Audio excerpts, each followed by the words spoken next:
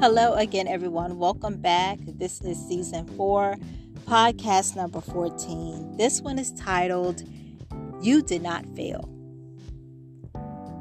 This world, and what I mean by world, I'm talking about culture and society, the people that are in this world, will sometimes make you think that you are a failure or you have failed at something. Or you're a failure because of a certain situation. And many times you have your own family and friends saying the same thing, that you are a failure or you have failed. The problem is, anytime that a true believer listens to or looks to culture and society to provide answers to problems or issues, we set ourselves up for destruction. Because Romans 12:2 says, And be not conformed to this world, but be ye transformed by the renewing of your mind, that ye may prove what is that good and acceptable and perfect will of God. So, as true believers, we have a responsibility to renew our minds. And I like to say we have to detox on a daily basis. We have to learn how to deny our flesh. We have to learn, that's where it starts. The Bible says you have to deny yourself, take up the cross, and follow after God. You have to, because you can't be in this flesh and do that and then think you're gonna do the right thing, that you're gonna be righteous according to the word of God, that you're gonna do the right thing, and it does not work like that. Listen, I tried it don't work. Okay, it does not work. You have to decide exactly how you're gonna live your life. Are you gonna live your life according to culture and society, or you're gonna live your life according to the word of God? And when you live your life according to the word of God, does that mean you're going to do everything right at one time? No. Does that mean you're exempt from problems and issues? No. Does that mean that you're perfect and that you're holier than thou? No. Does that mean that you're going to know every scripture and you're going to be like this super Bible thumper? No. Does that mean that you're not going to make mistakes? No, that doesn't mean any of those things. What it means is that you are a work in progress, that you're working towards doing better. I like to say I will never be perfect, but I can be better. So I will never be perfect. I will never be perfect until the perfect one comes back. I will never be perfect, but I can strive to be better. I can be better today than I was yesterday. I can strive to make better decisions and better choices today. I may have messed it up on yesterday, but that's one thing that every day you wake up. If you wake up, you got new grace and new mercy.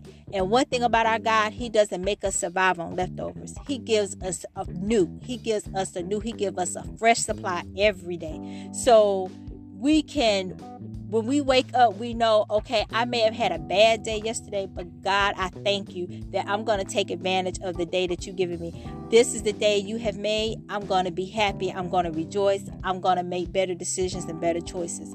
You can always make up in your mind and in your heart to do better. That's what a part of renewing is deciding that I'm going to do better.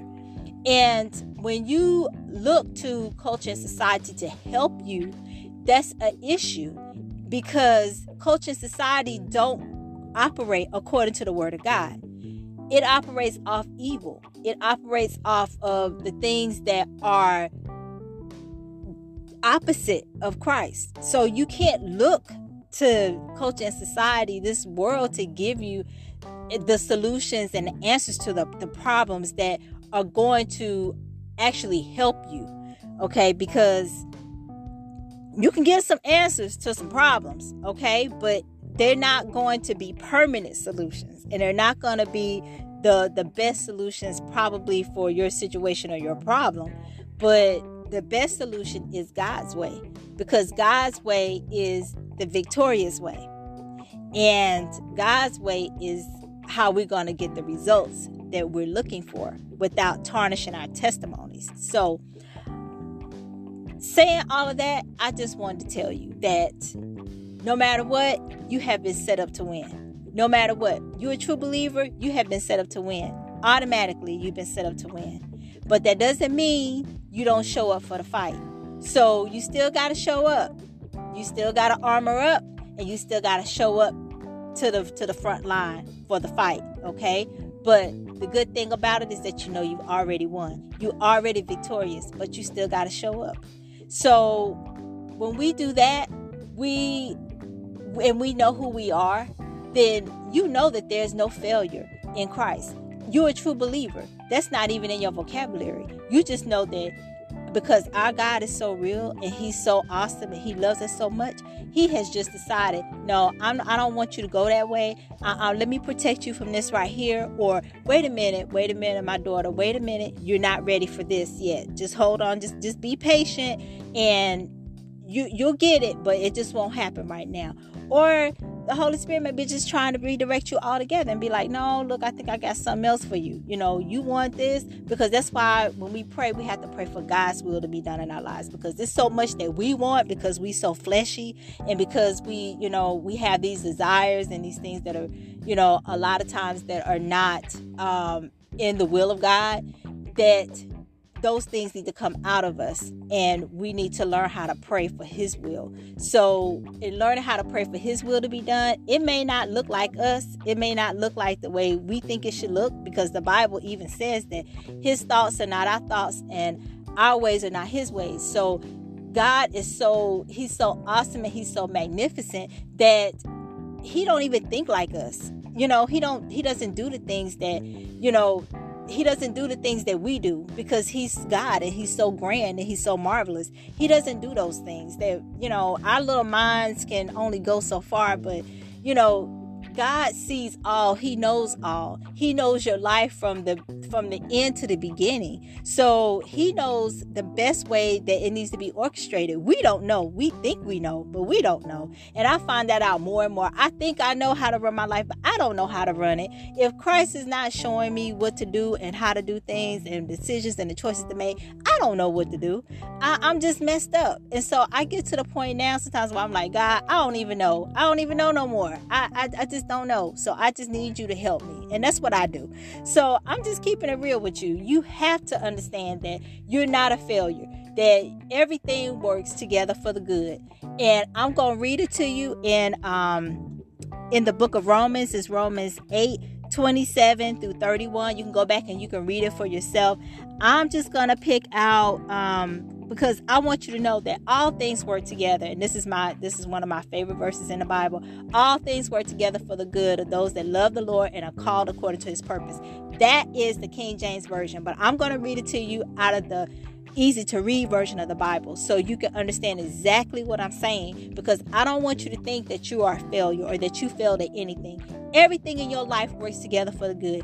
It says everything. It don't say some things. It don't say just the good stuff. It don't say, well, only this or only that. It says everything. So that lets me know my mistakes, the things that I even think that I failed at. It lets me know my past, whatever I went through. It's all working together for the good for me, because God chose me, and because he loves me, and because I live for him, that it's going to work out for me. He guaranteed it. So I haven't failed at anything. I'm not a failure. That it just because it didn't go the way I wanted it to go doesn't mean that I'm a failure. I'm not a failure, because it says in Romans 8 that I am a child of God. And as long as I'm a child of God, there is no failure in him, that everything works together for my good. So Romans 8, and I'm going to start at Romans 8. I think I'm going to do, let's see. We're going to go down to